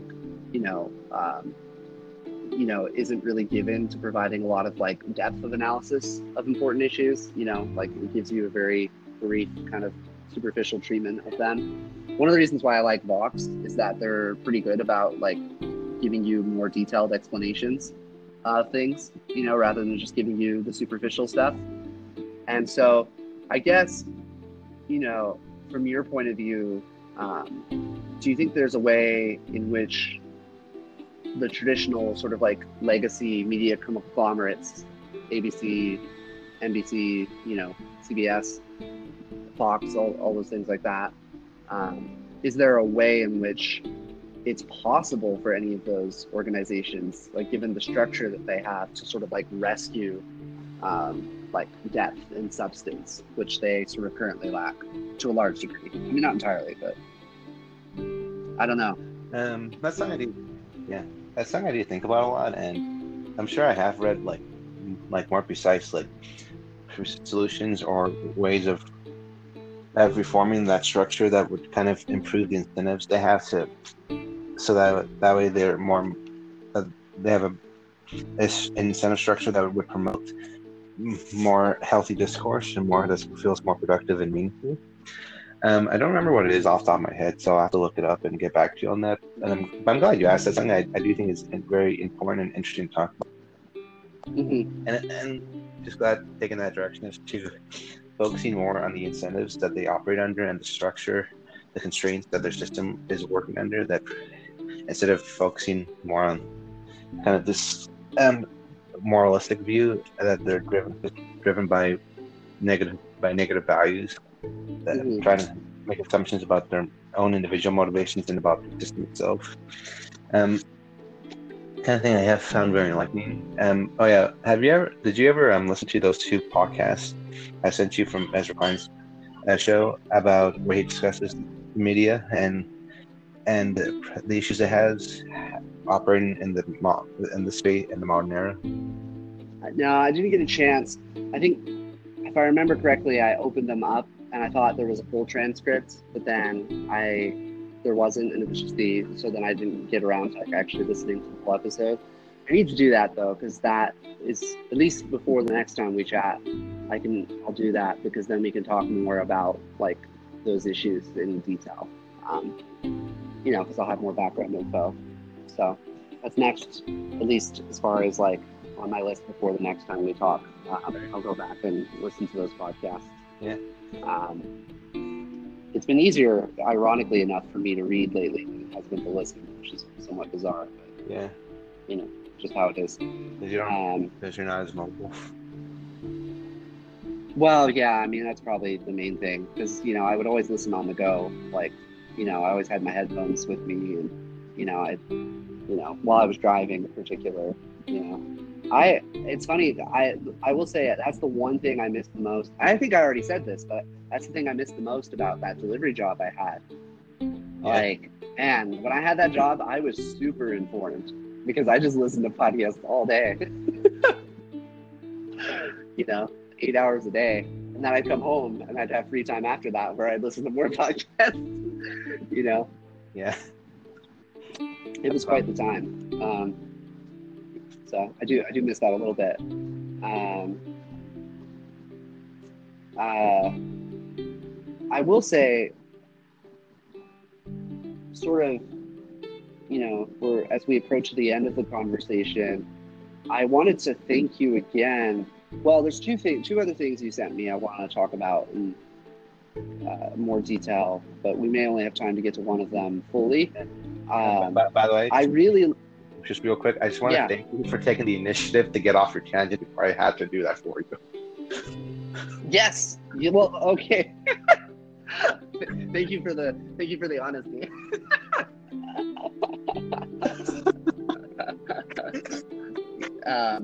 Because I was about to go somewhere and then I stopped myself. So, So there's the climate change article, which I mentioned a little bit earlier. So the two different tactics, right? You have the energizing the intensity of young people versus the increasing bipartisan widespread appeal. For climate change, as opposed to just energizing young people to only vote Democrat. I really thought that was very interesting. I didn't actually really realize how much John Kerry was. I knew John Kerry was involved in climate change activism, but I didn't realize how significant his involvement was. I think I definitely have a bias towards John Kerry's style of activism. And I have a negative bias against the energizing young people strategy and only electing Democratic politicians, to support that. That being said, I think there are merits to both, and I agree with the thesis that the author makes, which is that both approaches can coexist and can be complementary to one another. And so I want to say I appreciate the article because I thought it was interesting. And, I just want to say I definitely agreed with that part of the thesis, that those are complementary approaches. And to some degree, I think they're necessary. I don't think you can, I think in any activist movement, you have the policy wonks and the political elites who do a lot of the behind the scenes stuff, but you also need to have the young, excited and energized people, who are pushing on the ground. And I think that's true of pretty much any political movement that is trying to affect a pretty radical change in a society like ours. I would say maybe perhaps as an outsider who's not a political activist, my concern would probably be just that I worry that there may be some antagonism between those two camps, that probably would be counterproductive. Like that concerns me more than anything. Like I worry that if the camp of young, energetic activists becomes too radicalized, it will become difficult for them, to work together appropriately when it's necessary. The policy wonks and the political elites, who are doing a lot of the political deals behind the show, you might say, to get the activism done.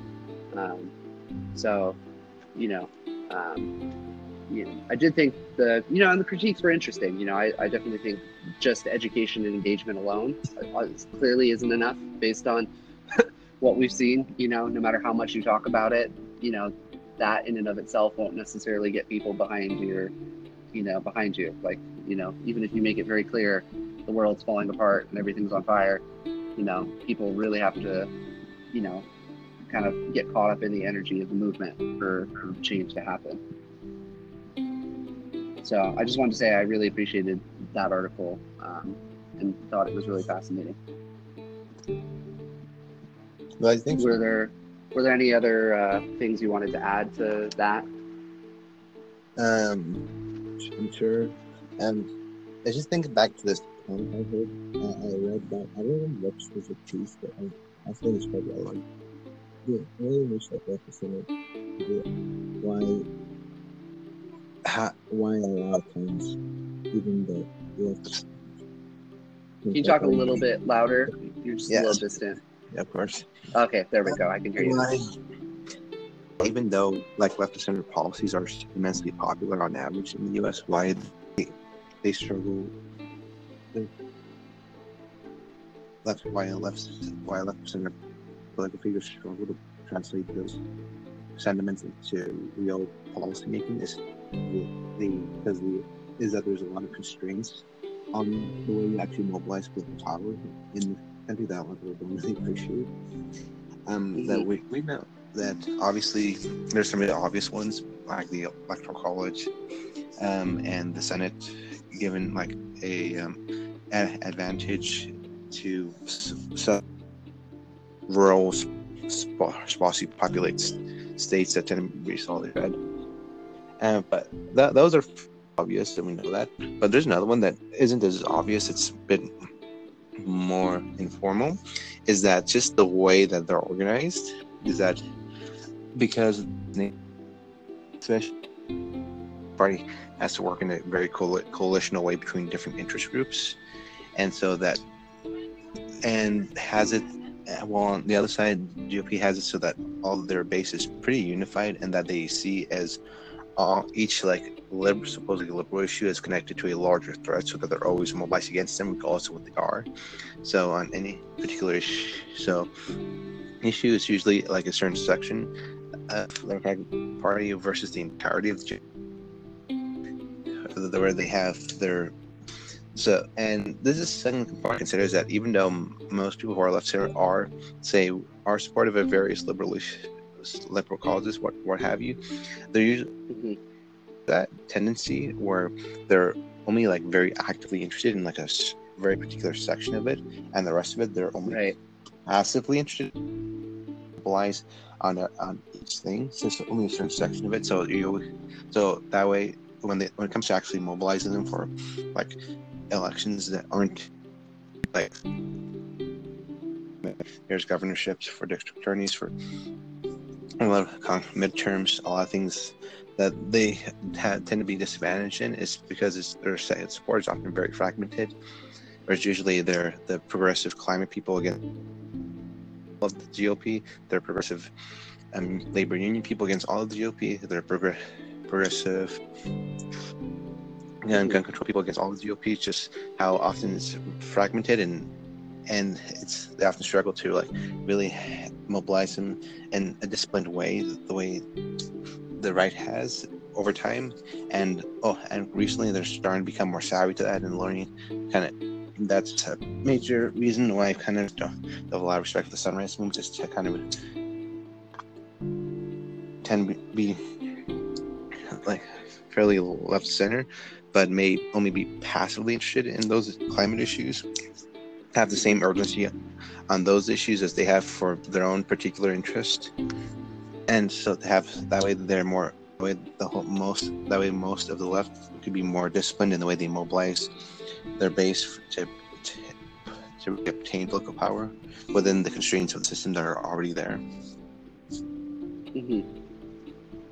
Yeah, I'm glad you brought that up, because it's something, a lot of people in the political space have talked about as an issue, in terms of, left versus right, as far as like, the right being much more capable of rallying or uniting, as a whole around a given set of ideas or a given person, than the left is, because of that fragmentation. And so, just, the homogeneity, I guess, right, is of the Republican Party relative to the Democratic Party. So I think that's definitely really important and interesting.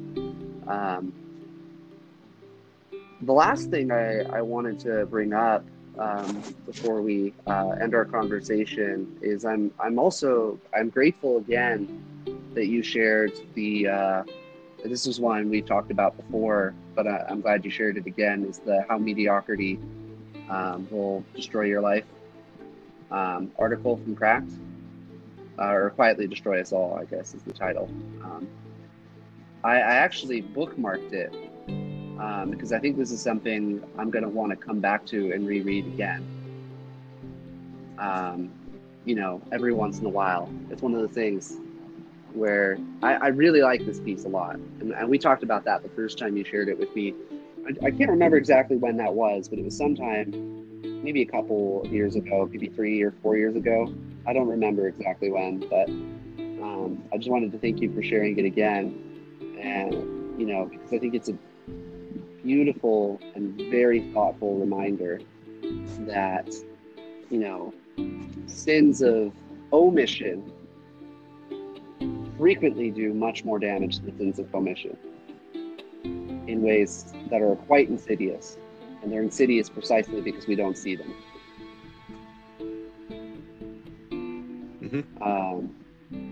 And that's very powerful.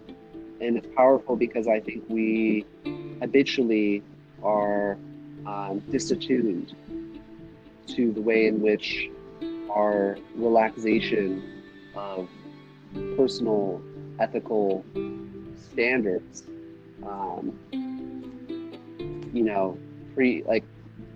predisposes us towards limitations and vices that are quite harmful in ways we don't understand.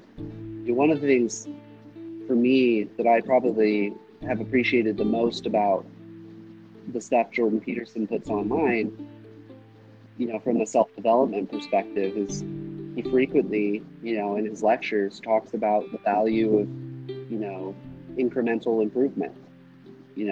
Like if you think to yourself, what is something I do every day that I can make 1% better today than it was yesterday? And you do it, and you keep doing that over time. In a year, you'll have a life that's so much better than your current life, it'll be almost unrecognizable to you because of the value of incremental improvement. And, I would say this article is sort of bringing attention to the destruction or the, what's the term for it? The degeneration of the same pattern, but in the opposite direction. Where how much worse things can get if just every day it's, negative 1% less better than it was the day before, right? And I think the same principle applies in that direction as it does, in the opposite direction. For me, it's very powerful. And it's motivating to some degree because, I frequently, given that I struggle with my mental health, as a consequence of, some unfortunate events, I frequently find myself, in a position where I feel like I don't have the energy to do all the things I want to do. And it can be very easy at times to sort of just take it easy, so to speak, and just to say, oh, well, this thing is no big deal, or I can skip out on that, or, I can avoid doing this one thing because I'm really tired or I've worked really hard. And, to some degree, you have to be able to navigate that intelligently because you do need rest and relaxation and rejuvenation. But, that can be a very slippery slope into sort of decadence. And I think this article is a powerful reminder, that it's important to think very carefully about that and to resist it when you can, and to fight back against, the desire to just sort of be mediocre, because it's easy. So I wanted to thank you for sharing it and let you know that it's much appreciated. And I have it in my bookmarks now so I can reference it in the future, because I think this is the kind of piece that ought to be returned to and reread. Yeah, I'm really glad. Have any other final thoughts? I'm just really glad it resonated with you as much as it did. That doesn't mean a lot that hasn't been done. Honestly, just one really. I always wondered if maybe it would have made more sense to replace mediocrity with just complacency. Say it one more time. I heard complacency, but I didn't hear the first part. What if it made more sense to replace in the title mediocrity with complacency? What about complacency? I'm still. You said something about making more sense and complacency. Mediocrity in the title. Oh, I get it. Okay, sorry. Yeah, I just was mishearing you. The word replace. Yeah, I don't know. That is interesting. complacency definitely seems to get more into the spirit of what the article is talking about, the mediocrity. But well, I think because mediocrity as an adjective implies like a quality that is more permanent about a person or a position or a state, right? Like you say, this person is mediocre. The implication, there's more of a permanency in that implication. Like that's who the person just is as a person and always has been and probably always will be. Whereas complacency is more of a temporary state that you can fall into, even if you're usually a very exceptional person, So I'm with you there. I actually see a good argument for that. At least that's kind of how it looks to me. Mm-hmm. Yeah.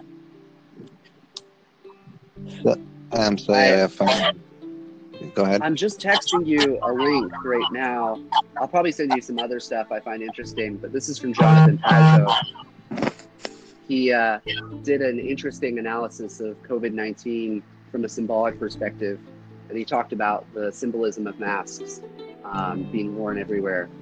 So it's not a public health thing. It's more of a symbolic, analysis of a socio-political, health event. But he talked about masks as veils. It was very interesting. Had a very interesting take on it. So this is stuff I've been consuming a lot. And so perhaps the next time we talk, we can talk about the media in more detail. I'll listen to the Ezra Klein podcasts. And then maybe we can talk a little bit about symbolism, and some other things. But I just want to thank you for tonight's conversation. This was really fun. And, I really enjoyed getting to dive into some of these pieces with you. And then I'm also going to write you an email response for the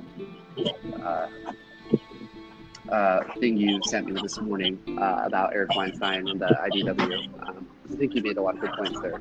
It's worthy of a longer response than I would want to give over the phone. Right. I appreciate it. Does that sound good? Of course.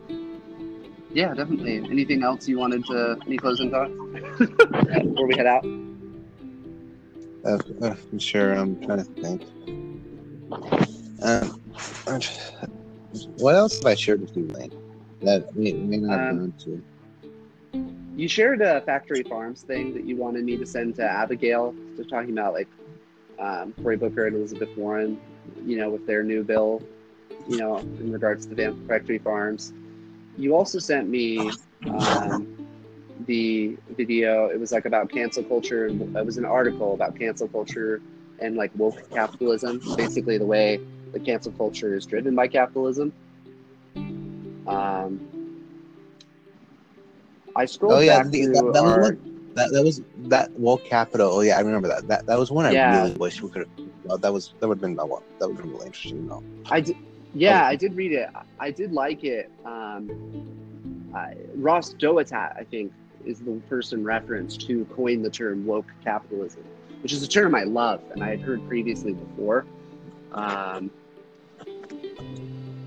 think there's another person named Clay Routledge who has a somewhat popular tweet where he says something like, woke capitalism is when companies pretend to care about issues they don't care about in order to get money from people who are also pretending to care about issues they don't really care about to look good in front of their friends or something like that. It's like, it was a tweet that ended up being like really viral, and I thought it was a pretty amusing cultural critique. But the thing that I thought was most interesting, so I'll go a couple of minutes over just because I think it's worth it. The thing I thought was most interesting about that article is the connection between the institutional failure and the court of public opinion, which ultimately had to take place in order to get justice in a variety of cases in which the institutions failed. And I thought this was especially relevant in relationship to, the current, civil unrest in the country regarding, racial injustice, right? You had the George Floyd case you can pretty much guarantee that if there had not been a public outcry, that the officers involved would have never been charged for the death of George Floyd. It seems very, very likely that that would have been the case. And even though there's been an enormous outcry in the Breonna Taylor case, the officers in that shooting still haven't been charged. Although I think there is an investigation sort of pending there, so maybe they will be. But, there's a double-edged sword here, because on the one hand, the court of public opinion in a lot of ways is not better than... What?